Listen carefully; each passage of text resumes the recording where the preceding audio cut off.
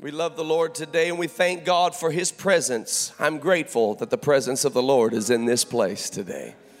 And I believe that His word is going to speak to our hearts. Hallelujah. Is your heart open and ready to receive the word of God this morning? Hallelujah. We are looking forward to what the Lord is going to do today.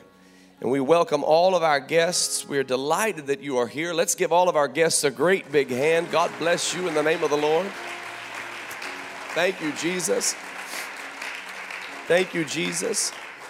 We're so honored that you are here this morning, and the presence of the Lord is in this place. And where the presence of the Lord is, where the Spirit of the Lord is, there is liberty.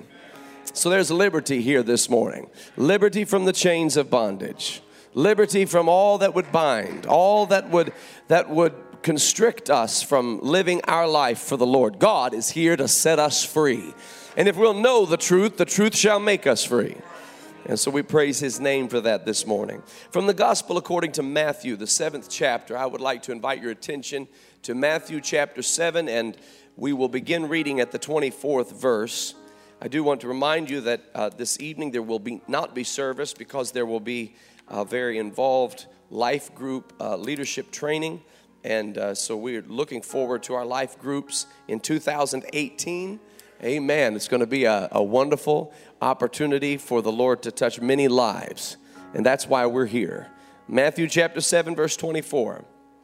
Therefore, whosoever heareth these sayings of mine and doeth them, I will liken him unto a wise man, which built his house upon a rock.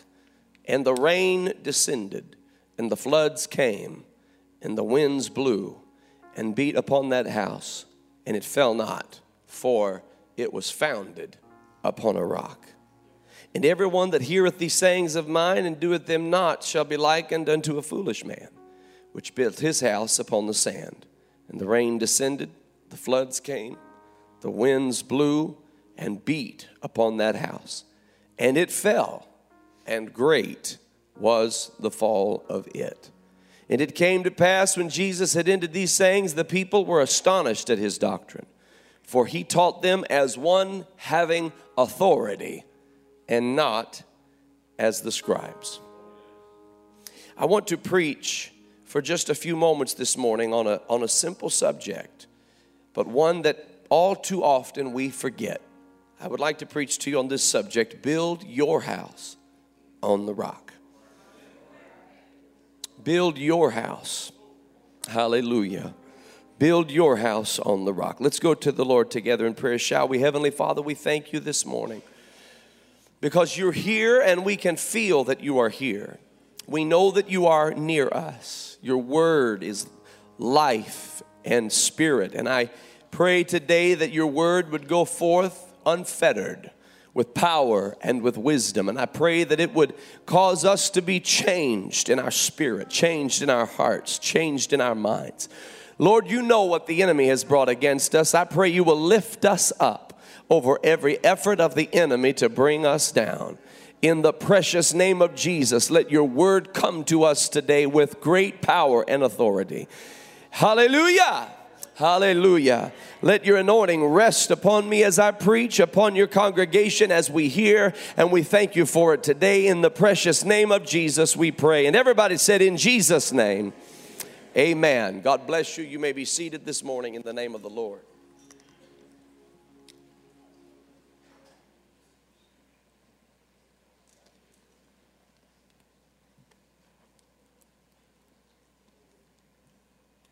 Years ago, I was reading a book, and this book had to do with the 20 greatest speeches ever given. The greatest speeches ever given, I guess, in the history of the world. And of course, it had some of the ones that we are more familiar with, perhaps are more modern in their context. It, of course, referenced the speech given by President Ronald Reagan outside the Brandenburg Gate when he famously challenged the Soviet Premier Mikhail Gorbachev to come to this gate and Mr. Gorbachev tear down this wall. And thus was set in motion a series of events that really did culminate in the falling of the Berlin Wall, something people didn't believe would ever happen. They, of course, recorded the words of Dr. Martin Luther King Jr. as he stood upon the steps of the Lincoln Memorial and declared to the world that I have a dream where people would no longer be judged by the color of their skin, but by the content of their character. And it indeed changed the world, thank the Lord. Included the words of President John Fitzgerald Kennedy when he gave his first inaugural speech and said to the nation, ask not what your country can do for you, but what you can do for your country. It included the words of President Franklin Roosevelt when he was describing that December 7th, 1941 would be a day that would live in infamy, and that we would win through to absolute victory and have nothing to fear but fear itself. And they kept going back into time. They included the words of President Abraham Lincoln as he stood upon that Gettysburg battlefield and spoke to this horrific battle that had just ripped the nation apart, but was valiantly fought. And he brought to the attention of those people there who had come to mourn the loss of so many soldiers. And he reminded them that 77 years ago, there was a great liberty that was brought forth upon this continent. And that's what that battle was about, making sure that liberty reached everybody. And they just kept going back in time until they came to the Sermon on the Mount. The words of Jesus Christ, our Lord and our Savior. And I've got to tell you, I was glad they put it in there. I thought about time somebody gave him his due credit. Of course, man can't give him enough credit. But you listen to the words of this great Sermon on the Mount. Blessed are the poor in spirit, for theirs is the kingdom of heaven. Blessed are they that mourn, for they shall be comforted. Blessed are the meek, for they shall inherit the earth. Blessed are they which do hunger and thirst after righteousness, for they shall be filled. Blessed are the merciful, for they shall obtain mercy. Blessed are the pure in heart, for they shall see God. Blessed are the peacemakers, for they shall be called the children of God. Blessed are they which are persecuted for righteousness' sake, for theirs is the kingdom of heaven. And he goes on to describe that you are the salt of the earth. You are the light of the world. Let your light so shine before men that they may see your good works and glorify your Father which is in heaven. He continues on with one of the most amazing speeches, as this book would call it. Of course, continuing on to tell us that to seek first the kingdom of God and his righteousness, all these things shall be added unto you. Judge not that you be not judged. And beware of false prophets, which come to you in sheep's clothing, but inwardly they are ravening wolves. Folks, this was more than a great speech. And while I appreciated them giving Jesus due credit regarding the greatness of this speech, this was so far above and beyond any speech the world had ever heard. There was no president that could equal the words given by Jesus on that mount that day in that sermon. There was no orator that could articulate or could explain a particular concept in a way that would ever equal the brilliance, the divine brilliance.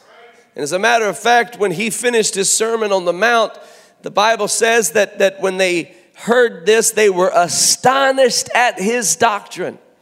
Because unlike any other speaker they had ever heard, unlike any other orator that they had ever sat under, There had never been another speaker that they had ever listened to. The scribes knew the Old Testament inside and out, had recorded the Old Testament meticulously, and could quote any part of it at the drop of a hat. You just ask them. They could outquote any of us concerning the Old Testament. But when Jesus spoke, it was different than when the scribes spoke. For he spoke as one having authority. The key word in that word authority is author. Jesus had authorship. He was the one who put it all together. Folks, he didn't just author the words, he is the word. He's just different than any, he doesn't just talk about liberty, he is liberty. He does not beckon people to the cause of freedom. He is freedom. Oh, hallelujah. And so when Jesus spoke, he spoke as one having authority. And when he came to the conclusion of this great sermon on the Mount, he said, now listen, I've given you a lot today, but don't just listen to what I say and do nothing with it. Don't be like somebody that beholds their self in a mirror and observes all that needs to be adjusted but makes no adjustments.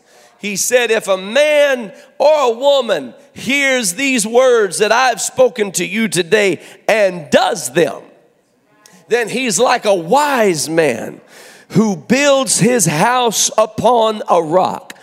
And the rain descended, and oh, did the rain come down. And the floods came against him, and the winds began to blow, and they beat upon the house that the wise man had built upon the rock. But when the rain stopped falling, and when the flood waters receded, and when the wind began to let up its savage effect upon that rock and that house stood under the strain of that horrible storm, for it was founded upon the words I'm speaking to you right now. Hallelujah. And if you hear these words and you don't do these words, then you're like a foolish person who builds their house upon sand. And when they build their house upon sand, they do so at their own peril, because the same rain will fall, the same floods will come, the same type of storm will ensue, but their house will fall, and great will be the fall of it. And so we understand that when we hear the word of the Lord, when we do the word of the Lord, we are building our house upon a rock. When we don't do the word of the Lord, then we are building our house upon the sand. And this is interesting, because when we do the word of the Lord, not only are we building our house upon a rock, but we are demonstrating wisdom. And when we don't do the word of the Lord, then not only are we building our house upon the sand, but we are demonstrating foolishness. And so the Lord calls us to hear these words and understand that if we'll do these words, then we're like a wise man who built his house upon the rock. Now, we talk a lot about the rock in church and in the scriptures. We talk a lot about the rock. In fact, there's songs that have been written for years about the rock. Some of the most powerful songs that have ever been recorded concerning the church of the living God include the concept of a rock in them. One particular song says, "Rock of ages, cleft for me, let me hide myself in thee." Hallelujah. One song said, "Where do I go when the storms of life are threatening? Where do I go when the winds of sorrow blow? Who am I going to turn to? Who am I going to lean on?" Hallelujah. I go to the rock of my salvation. I go to the stone that the builders rejected.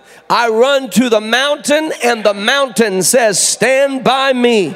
When the earth all around me is sinking sand, on Christ, the solid rock I stand. When I need a shelter and when I need a friend, I go to the rock. Hallelujah.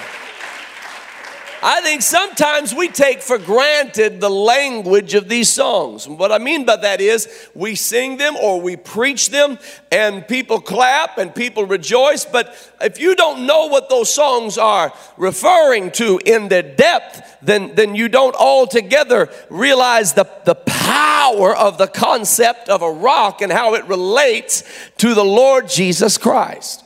We understand it means strength. I know I can go to the rock and there's stability there and there's foundation there and there's strength there. But I want you to know why God created a rock in the first place.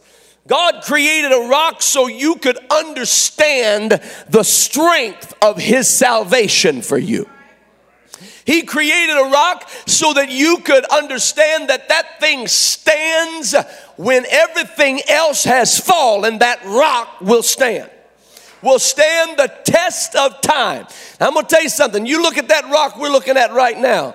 I don't care what kind of wind comes against that rock. That thing's going to be right there. You look at that rock right there. Listen, it doesn't matter what kind of rain falls on that rock. It doesn't matter what kind of a lightning storm develops around that rock. It doesn't matter, ladies and gentlemen, how difficult the test or the trial. That rock is set. It is set. We use the term set in stone because that refers to stability. That refers to long-lastedness. And so God created a rock so we could understand His power and the settled nature of God. So the scripture says, who is the Lord? Save our God. And who is a rock? Save the Lord. The Bible is teaching us that our God is a rock, hallelujah, in a weary land. And culture may shift around you, but God is the rock that doesn't shift with the shifting of culture. He said, I am the Lord and I change not. He is Jesus Christ, the same yesterday, today, hallelujah, and forever. I want you to understand, ladies and gentlemen, when I preach to you about the rock of ages, I'm preaching to you about the Lord Jesus Christ. Hallelujah. Hallelujah. Oh, hallelujah. Let's just cut through the metaphors and the analogies and allegories and just get right down to it. When I'm telling you to build your house on a rock, I'm telling you to build your house on Jesus. Come on, let's just get to brass taxes. You better build your house upon Jesus, because when all else fails and when all else fades and when things come and things go and people come and people leave, Jesus, hallelujah, will never leave you, and Jesus will never forsake you. He stands the test of time. Oh, hallelujah. And so the word of the Lord records an account in the scriptures where the children of Israel had put all of their faith in God. Now, folks, they had in Egypt, they had at least a roof over their head. In Egypt, at least they had access to food and to water. But now God said, I'm going to bring you up out of Egypt. And so they're going to trust God with everything they have. And they're going to put all of their faith in God. And so the children of Israel break forth out of Egypt. There was a tug of war between principalities. God moved upon Egypt in a ferocious way and released Israel from the bondage of Egypt. But when Israel came out of Egypt, some would say, well, now you're on your own. And the wrong way to put it, they're not on their own. They have the Lord with them. Now, they may not be able to see Him, but the Lord is a rock in a weary land. Hallelujah. And He's a rock. Hallelujah. He's a rock. It doesn't matter how unstable the ground feels under your feet. The Lord is the rock upon which you can stand. And so Israel comes out of Egypt, and immediately they're faced with the Red Sea. Moses says, stand still and see the salvation of the Lord. He stretches his rod over the water, and the waters part hither and thither. The children of Israel walk through on dry ground. They come up on the other side, start shouting and dancing. Egypt comes into the water, Pharaoh and his armies. The waters collapse upon Pharaoh and his armies, and the children of Israel have been saved. They have been delivered. They have been rescued from the hand of the adversary. Now they're on their own, some would say. But they're not on their own. They're with the Lord, and the Lord's going to take good care of them. The Bible says that they came to a place where they were so thirsty and had nothing to drink. And so they came to Moses with their complaint. They said, where in the world are we going to find something to drink? And the Lord said to Moses, I want you to go to this rock, and I want you to smite the rock. And he said, what do you mean smite the rock? He said, take that staff that's in your hand and go hit the rock. Now, some folks could look at Moses and call him crazy, but God was teaching him something about the rock. Because what we understand now in hindsight is that rock, the scripture teaches us, as a matter of fact, 1 Corinthians chapter 10 gives us the whole account. The Apostle Paul is teaching the church at Corinth, and he's teaching people who don't know anything about Moses. They don't know anything about Israel. These are Corinthians, these are Greeks, these are Gentiles. But 1 Corinthians chapter 10, the Apostle Paul wrote them and said, moreover, brethren, I would not that you should be ignorant. I don't want you to stay in a position of not knowing where we come from. There is history to what we have experienced and what we're experiencing now. He was telling the church at Corinth, you might feel like you're in a wilderness of your own. You might feel like there's no hope for you. You might be thirsty and wondering where your next drink is going to come from. But I would not have you ignorant, brethren, how that all our fathers were under the cloud and all passed through the sea and were all baptized unto Moses in the cloud and in the sea, and did all eat the same spiritual meat, and did all drink the same spiritual drink. For they drank of that spiritual rock that followed them, and that rock was Christ. The Apostle Paul is telling the church at Corinth that when Moses is standing on that mountain and the Lord tells him to smite the rock, the Lord was teaching Moses something far deeper than giving him a little water fountain right here, right now, in the middle of this desert place.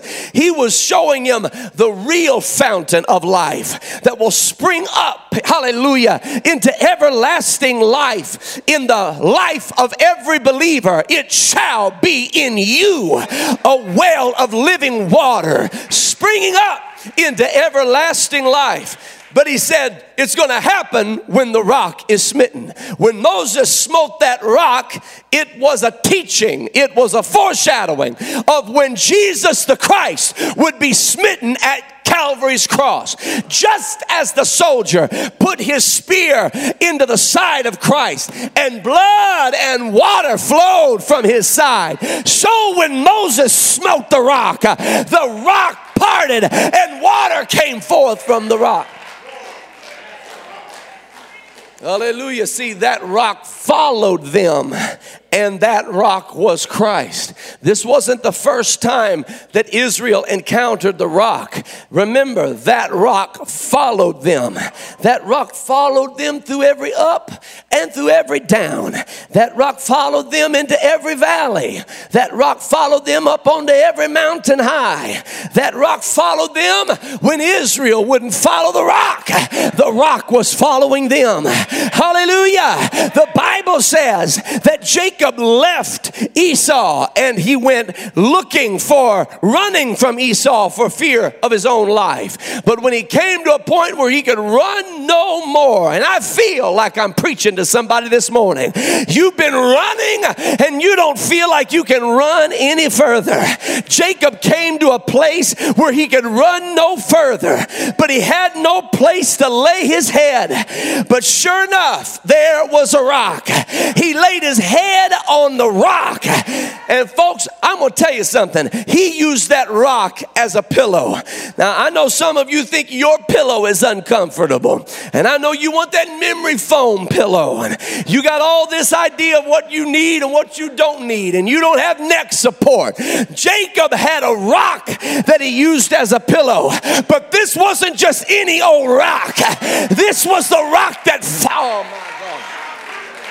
This was the rock that followed them. I don't know if when Jacob laid his head on that rock, I'd just do without the rock. I'll be honest with you.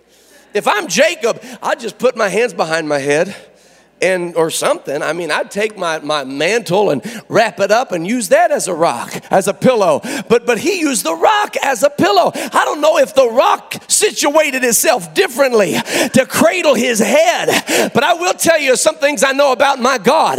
He's everything I need him to be. Hallelujah. He's my bread when I'm hungry. He's my water when I'm thirsty. Hallelujah. He'll be a pillow under my head or a rock upon which to build my house. Hallelujah. He had run till he could run no further. But he came to a place where he saw, hallelujah, the rock that followed him. It was a rock that followed his grandfather Abraham. It was a rock that followed his father Isaac. It was a rock that followed him, and it was a rock that was going to follow Joseph, and it was a rock that was going to follow Israel, and it was a rock that was going to follow them out of Egypt. And when they got into the wilderness and had no place, hallelujah, to find water to drink, there was going to be water to come from the rock that followed them, and that rock demonstrated Jesus Christ. So we talk a lot about the rock. That's why we call it Rock of Ages. Because it's here through all of the ages. It was here in Abraham's life, and Isaac's, and Jacob's, and Joseph's, and Israel's. And Israel, when they came up out of Egypt, it's the Rock of Ages. Now we say Rock of Ages, cleft for me. So we got to know what that means, because we can sing that song and weep and cry and talk in tongues and not have a clue what we're talking about. Rock of Ages, cleft for me, let me hide myself in thee. We got to understand that's directly tied to an account in the scriptures that was a foretelling of Jesus being crucified at Calvary's cross. Hallelujah. So Moses goes to God. Again, they're relying completely on the Lord. You got to understand that. They don't have insurance. They don't have stocks and bonds. They don't have a job. They don't have anything. They have God. That's all they've got. And Moses is in the mountain with God, and he is trusting in the Lord, and God is speaking to him and equipping him, empowering him, emboldening him. And then Moses says to God, he's kind of raptured up in this whole experience with God. And finally he says, God, I want you to show me your glory. And we don't have any evidence of anybody asking God that before Moses asked that. He said, God, I want you to show me thy glory. You're invisible. I hear you and I experience you and I feel you, but I can't see you. And I want you to show me your glory. I want things to begin making sense. I want to be able to see your power on display and your glory on display. I want to know who you are so I can know who I am. I want life to begin coming together for me. And so I want my Creator to show me his glory. And the Lord said, Moses, I can't do that because you are carnal and sinful. And if I showed you my glory, it would consume you upon the spot. You wouldn't be able to handle it. You are in your natural state. Moses and you and me and everybody else is unable to see the glory of God without it consuming us. And Moses kept pressing him. Show me thy glory. I mean, I'm in your presence, Lord. I want to see. And the Lord was so eager to show him his glory that he said, you know what? There is actually something I can do. He said, well, then do it. He said, well, it's still going to be rough. But he said, there is a place. There is a place by me. It is in the rock. There is a cleft. There's that word. That's where we get the word. It's from this story in the scriptures. There is a cleft in the rock. Now remember who that rock was. Anybody remember who that rock was? That rock was Christ. that rock followed them, and that rock was Christ. So when they looked upon that rock, they were understanding the work of the Messiah. They were understanding the operation of Jesus in this life. So God said, there is a place beside me, and there's a cleft in the rock. Now, we don't use that word cleft very often anymore, but what it means is a place that is broken open. That's what it means. It's an opening, and it cleaves asunder, and there is an opening in the rock. It has cleaved open, and if you will get inside the cleft of the rock, where the rock was broken. Yo, I'm having a hard time laying this foundation without shouting. See, where the rock, remember who that rock was. That rock was Christ. It was to demonstrate Christ, to teach Christ, to show us what happens to Christ when he will come into the earth at a later date. So there's a place by me in the cleft of the rock. And if you will enter into that opening that has opened up, hallelujah, in the rock, you can hide inside the rock.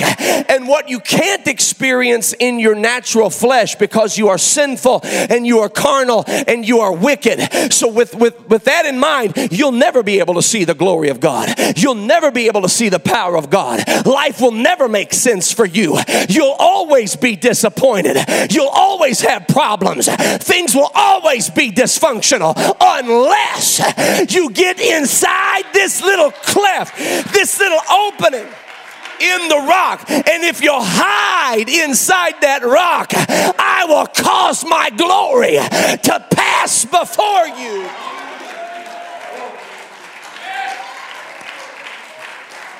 I'm going to put my hand over your face, and I'm going to cause my glory to pass before you.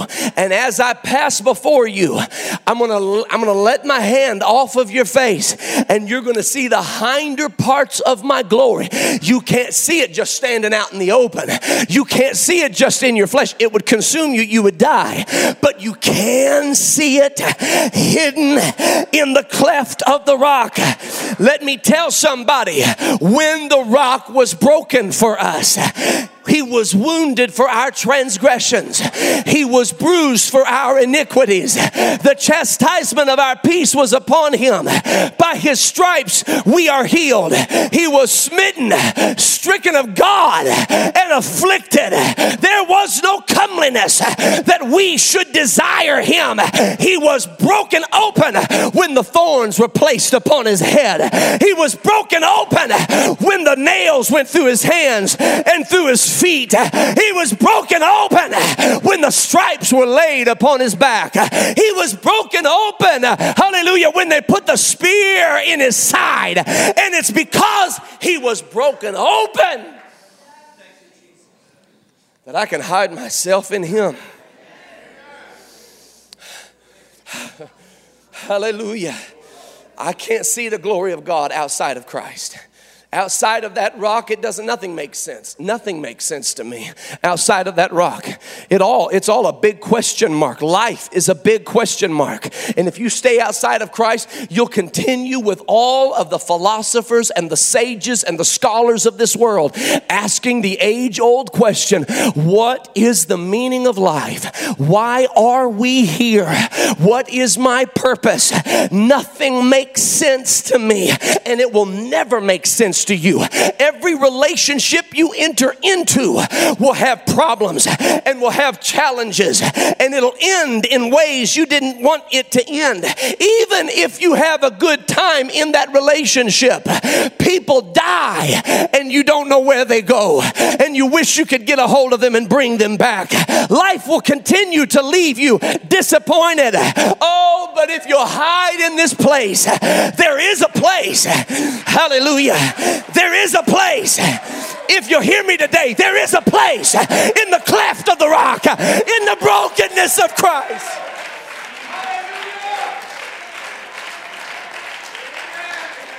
Hallelujah. I'm not preaching to you another great message or speech. I'm not talking to you about some kind of a speech that some great orator gave. I'm talking to you about the words that are spirit and the words that are life, about the rock Christ Jesus, who stands for the test of time. Throughout the scripture, it was that way. Just every time they needed the rock was there.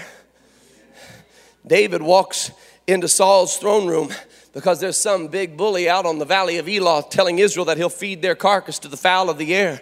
He's almost 10 feet tall, they estimate, and he's saying, send me your champion. This guy is a man of war from his youth. He's like 10 feet tall and a ninja all at the same time. I mean, he is bad to the bone. And he, the Philistines developed this great negotiation. They said, listen, we're going to do it this way. Instead of just all the armies charging and everybody dying, he said, this is the way we're going to do it. We'll bring out our best warrior, and you bring out your best warrior. We'll have them to duke it out, and whoever wins, Saul said, that sounds good to us. We'll do that. We'll go get our guy, you go get your guy. Next thing they know, 10 feet tall comes walking out onto the valley of Elah. And he's got nunchucks and he's like, send me a champion. You tell me, you send me your champion. I'll feed his carcass to the fowls of the air. And the vultures will come and lick up his blood. And he's shouting all of these profanities and he's cursing. He's cursing the God of Israel. Because he can't see him. Oh, I wonder what he'd say if he could see him. He better be grateful he didn't see him. Because 10 feet tall is nothing compared to our rock.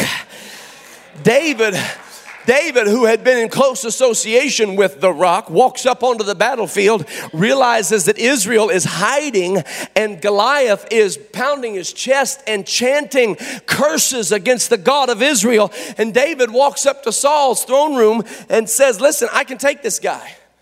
And Saul said, you know what? He has been a warrior from his youth, and you are just a youth. How do you think you can take this guy? He said, I'm telling you that I can take this guy. Saul said, well, then you better put on some armor because he's heavily armored.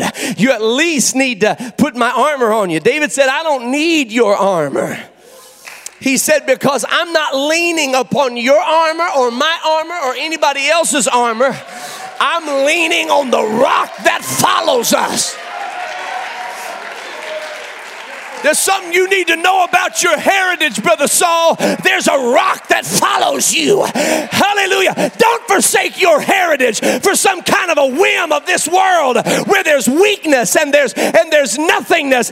Instead, understand there's a rock in your weary land. It's followed your ancestors. It's going to follow you. David said, I'm going to lean on the rock that follows us. So he walks out there with a slingshot. And Goliath is like, oh, this is going to be wow. In fact, he was insulted. He said, am I a dog? Did you not hear what I said I'm fixing to do to this young lad with Dennis the Menace with a slingshot? He was insulted, and David said, you don't understand. I don't come against you with a sword. And I don't come against you with a spear. I come against you in the name of the Lord of the hosts of Israel. Now, I don't know what valley you're in. David was in the valley of Elah. I don't know what valley you're in today, but I will tell you like David understood. If you look, you'll find the rock followed you into that valley. They said, what do you need for weapons? You need some bullets? You need some nunchucks? He said, no, I don't need any of that. I just need to go find the rock. He's here somewhere. He's here somewhere. I know he's here somewhere because this rock follows us. Hey, if you trust in the Lord, he'll follow you in the hospital room. He'll follow you in the surgery room. He'll follow you in the courtroom. He'll follow you into the valley of the shadow of death. He's there. He's there. He's there.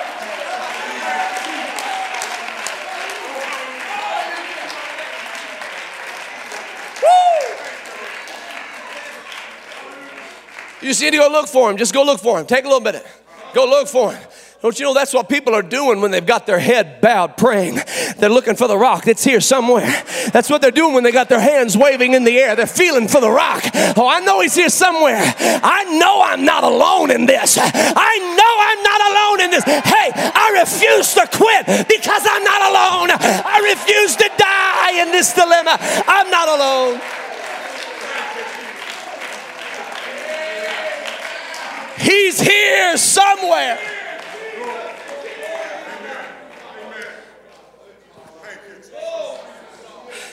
I wonder if David looked and looked and couldn't find him, because he might have been looking for a big old boulder.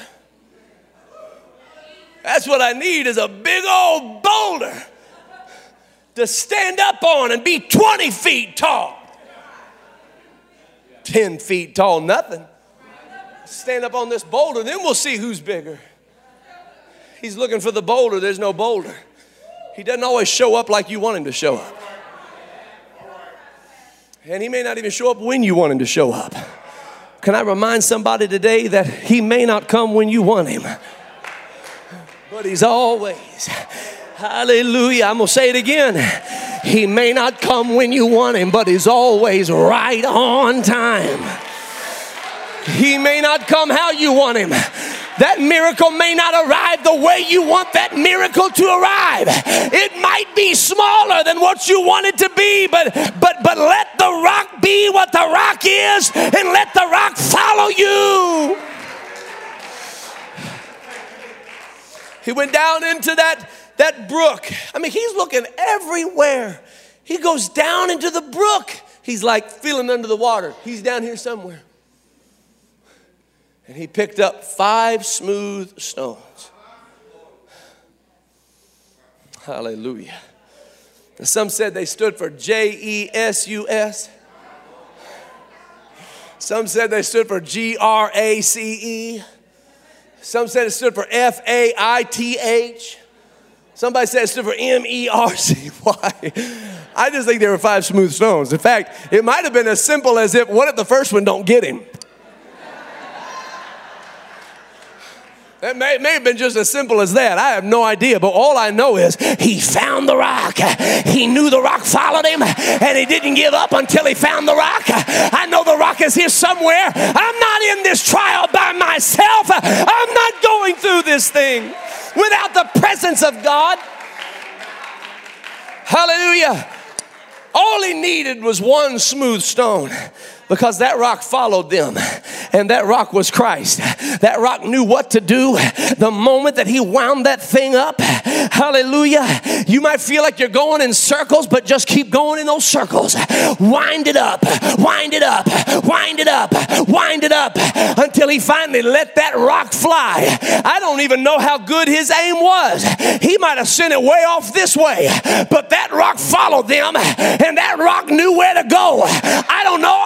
I just know my God, and I know sometimes I send things the wrong way, but because my heart is right and my motive is pure, God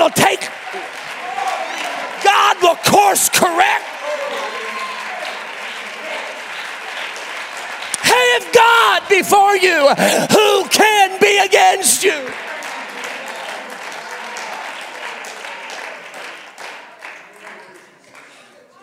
You better believe I'm going to build my house on this rock. You better believe I'm going to build my house on this rock. You can have your sword, your spear. You can have the armies of the Philistines. You can have Goliath in your corner. But as for me and my house, hallelujah, but as for me and my house, we will serve the Lord. So we use this term, cleft in the rock. And what that means, that's referring to the brokenness of Jesus Christ at Calvary. That's where we hide. I am hidden in his stripes.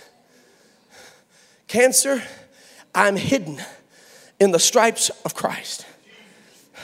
And I may not be able to see the glory of God out here in my flesh. But when I hide up into the wounds of Christ, into the bruises of Christ, and I move into the openings. See, you got to understand, Messiah was closed off to the world.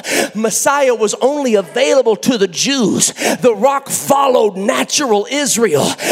They were the ones who had access to the interventions of God. The whole world looked upon them and wondered, where is this God they speak of? Because all we know is that they worship a God that's invisible. There's no idol. There's no graven image. They pray to him. They sing to him. They dance to him. And when they need him, he's there. They were the envy of the whole world.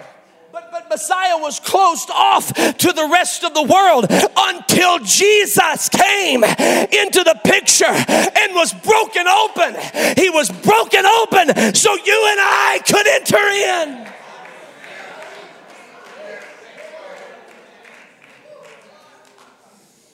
All of the promises of God are found in Jesus Christ.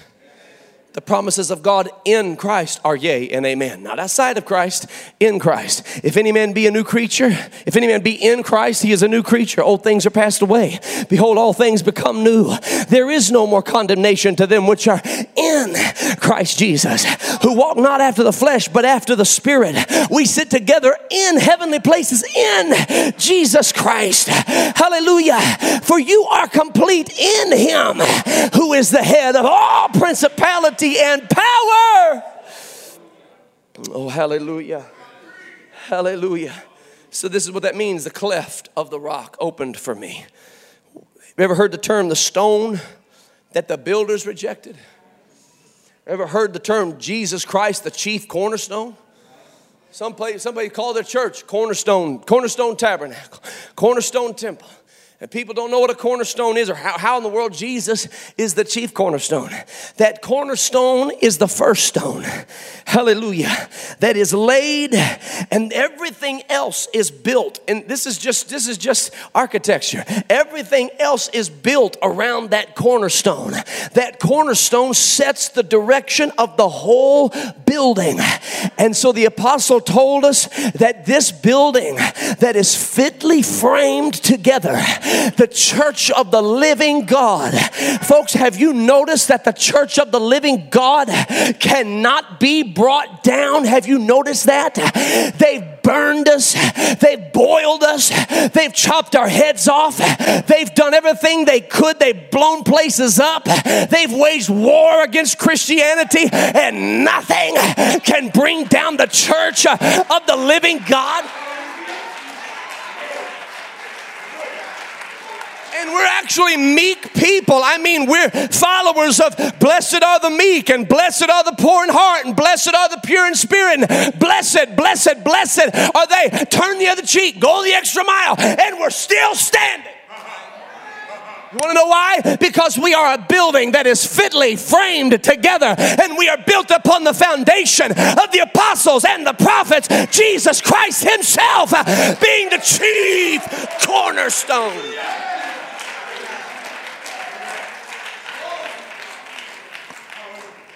His obedience is the cornerstone. His victory over death, hell, and the grave is the cornerstone. His victory over all the temptation we've stumbled over is the cornerstone, and we are simply built around it.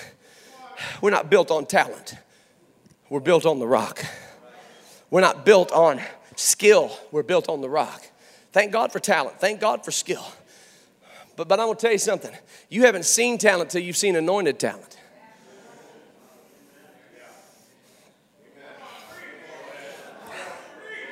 You know that talent you have, it's not about you using it for God's glory.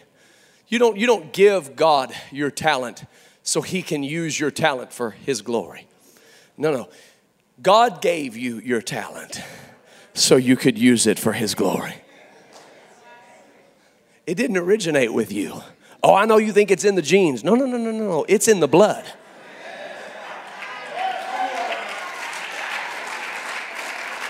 Hallelujah. And I'm going to tell you something. The sooner that you can say, God, I am nothing and you are everything. See, you can't truly appreciate I can do all things through Christ which strengtheneth me until you can fully appreciate without him I can do nothing. He is the chief cornerstone. And we are built, hallelujah, around that cornerstone.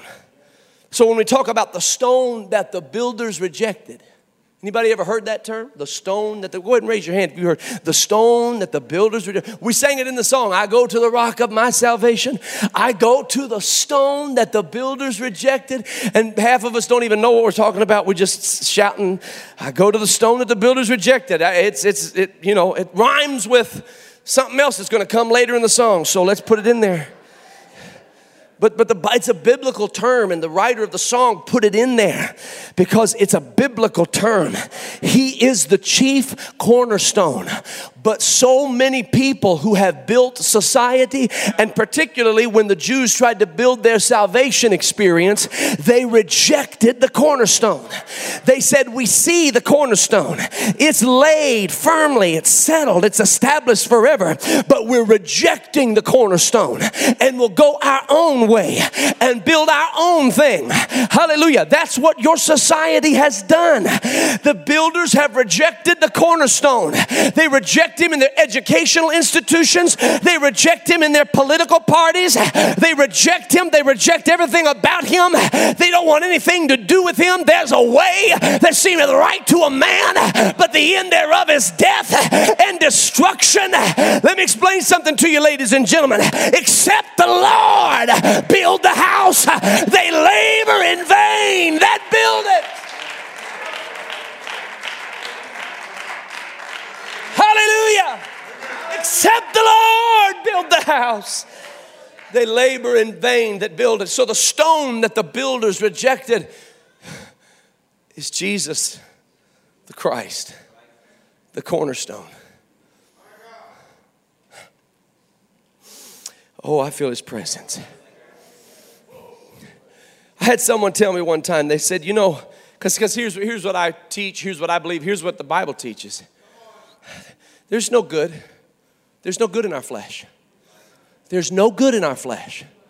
Now, as I say that, I mean, people are already thinking, well, I'm not that bad, preacher.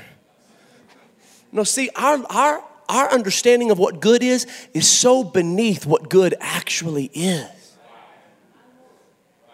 Yeah, as far as this world is concerned, you're pretty good. But this world has no clue what good is.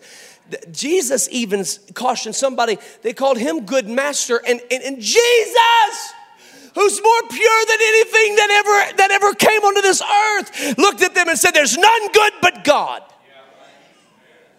In other words, it's not my flesh that's so good. The Father in me, he doeth the work. So somebody told me one time, they said, I just don't agree with you, preacher, because I've seen humanity do good stuff. I've seen them do good things. But you got to understand, ladies and gentlemen, even the good stuff we do is as filthy rags. I'm going to say that again. The Bible says our righteousness is as filthy rags. That's not talking about self-righteousness. That's talking about the really, really good stuff we do. The best we got is filthy rags. When I stand before his judgment, I'm going to line up all these people that I tried to help and tried to minister to and say, look what I did, God. See? And all of it will be filthy rags compared to his goodness. Compared to heaven, compared to holy heaven. I said compared to holy heaven. All of it's just filthy rags. What I consider to be noble is so beneath what is actually noble. What I consider to be pure is so beneath what is actually pure. Let me tell you how I can be noble, how I can be pure. There's only one way. There is a place beside me in the cleft of the rock. Hide yourself in the rock. Hide yourself in the rock. Christ Jesus. Oh, hallelujah. So a wise man looks at this rock and he says, I see that it's going to stand the test of time. I see that there's no storm that can come against it that will bring it down. I see that no wind, no rain can bring down this rock. What am I going to do with this rock? He said, I know what I'll do with this rock. I could dance around it. I could come to it every Sunday morning and at 10:30 and raise my hands and sing to it.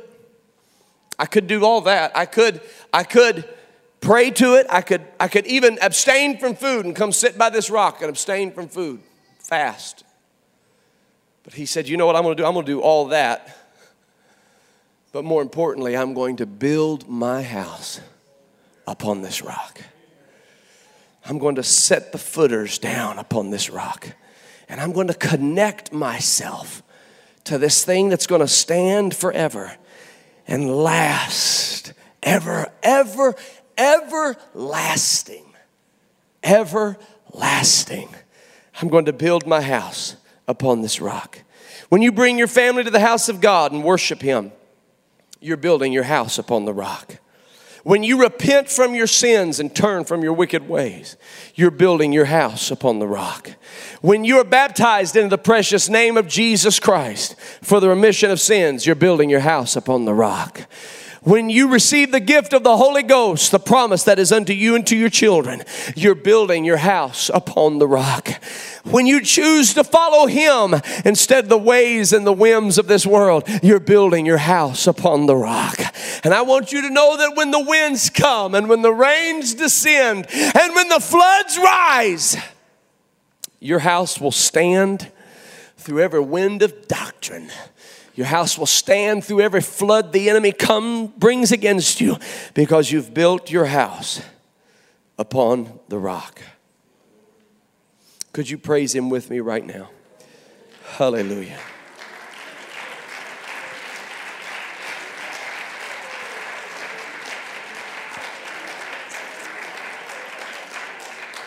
Hallelujah. Hallelujah. Hallelujah. Hallelujah. Hallelujah. Hallelujah. Hallelujah. Hallelujah. If our musicians could come at this time, I want you to hear what I'm saying to you this morning. I want you to hear what I'm saying to you this morning. Some of you are worried about things that are outside of your control. You know what I'm talking about? Is that somebody here this morning? Things that are outside of your control. You don't know what storm will pop up next. You don't know when the rain will fall, when the ice will come. Just last night we had ice on the roadways. You don't know when that's going to pop up overnight. You don't know when the problems of life are going to emerge, but you don't have to worry about any of it. Just build your house upon the rock. And it doesn't matter what rain comes and what winds may come and what floods may come. You are situated upon the rock Christ Jesus, hidden in the cleft of the rock, hidden with Christ in God. I want somebody that's got a worry that's weighing on their spirit. I want you to lift your hands right now and release that worry to God. All across this building, release that worry to God right now. Release it to God right now. Come on, stuff you can't control, stuff that's outside of your control. You don't know what the answer is. You don't know what's going to happen. Come on, release it to God right now in the name of Jesus. In the name of Jesus. In the name of Jesus. I want somebody right now that's got something going on in their life that they can't control. I want you to give it to God in this service this morning. Can we do that? Is that all right? Can we do that in this house? In the name of the Lord. You know what? When you do that, you're building your house upon the rock. When you say, I'm going to let God have this, you're building your house. Hallelujah. You're building your house upon the rock. God, I know you're here with me. I know you're in this with me. I'm not here by myself, but Lord, you are with me. Hallelujah, even to the ends of the earth. I want you to stand if you could. Let's stand across this house and let's lift up our hands unto the Lord in the name of Jesus. The Spirit of the Lord is in this place. The Spirit of the Lord is in this place. Blessed be His holy name. Blessed be His holy name. Now let me tell you what I've done this morning by the grace of God, by the help of the Holy Ghost. I have preached Jesus. Let me tell you what happens when Jesus is preached. Every stronghold comes down. Every principality is subdued. Hallelujah. Every imagination is cast down. You're trying to view life from the perspective of your own flesh and from your own approach to things. But go ahead and approach life hidden with Christ in God. In the name of the Lord Jesus. In the name of the Lord Jesus. In the name of the Lord Jesus. Hallelujah. All across this building right now, I want you to lift up your hands and say, God, I'm giving you everything. I'm giving you everything. I'm giving you everything. I'm giving you everything. I'm giving you everything. In the name of Jesus. In the name of Jesus. In the name of Jesus. In the name of Jesus. I want somebody to come to the front right now. Come to the front. Somebody that wants to seek God and needs a touch from God in this service, needs a touch of God in your life right now. I want you to come forward in the name of the Lord. God bless you. God bless you. God bless you. Come on, that's it. Somebody else come in the name of Jesus. Somebody else come in the name of the Lord Jesus. Hallelujah. That's it. That's it. That's it. Go ahead and come down saying, God, I'm releasing my worries to you. I'm releasing my pain to you. I'm releasing my strife to you. Everything that I have in my life that I can't control, I'm giving it all to you, oh God. I'm giving it all to you, oh God. Come on, that's it. God bless you in the name of Jesus. God bless you in the name of Jesus. That's it. That's it. That's it. That's it. That's it. Hallelujah. My hope. Yes, Lord. You give me peace.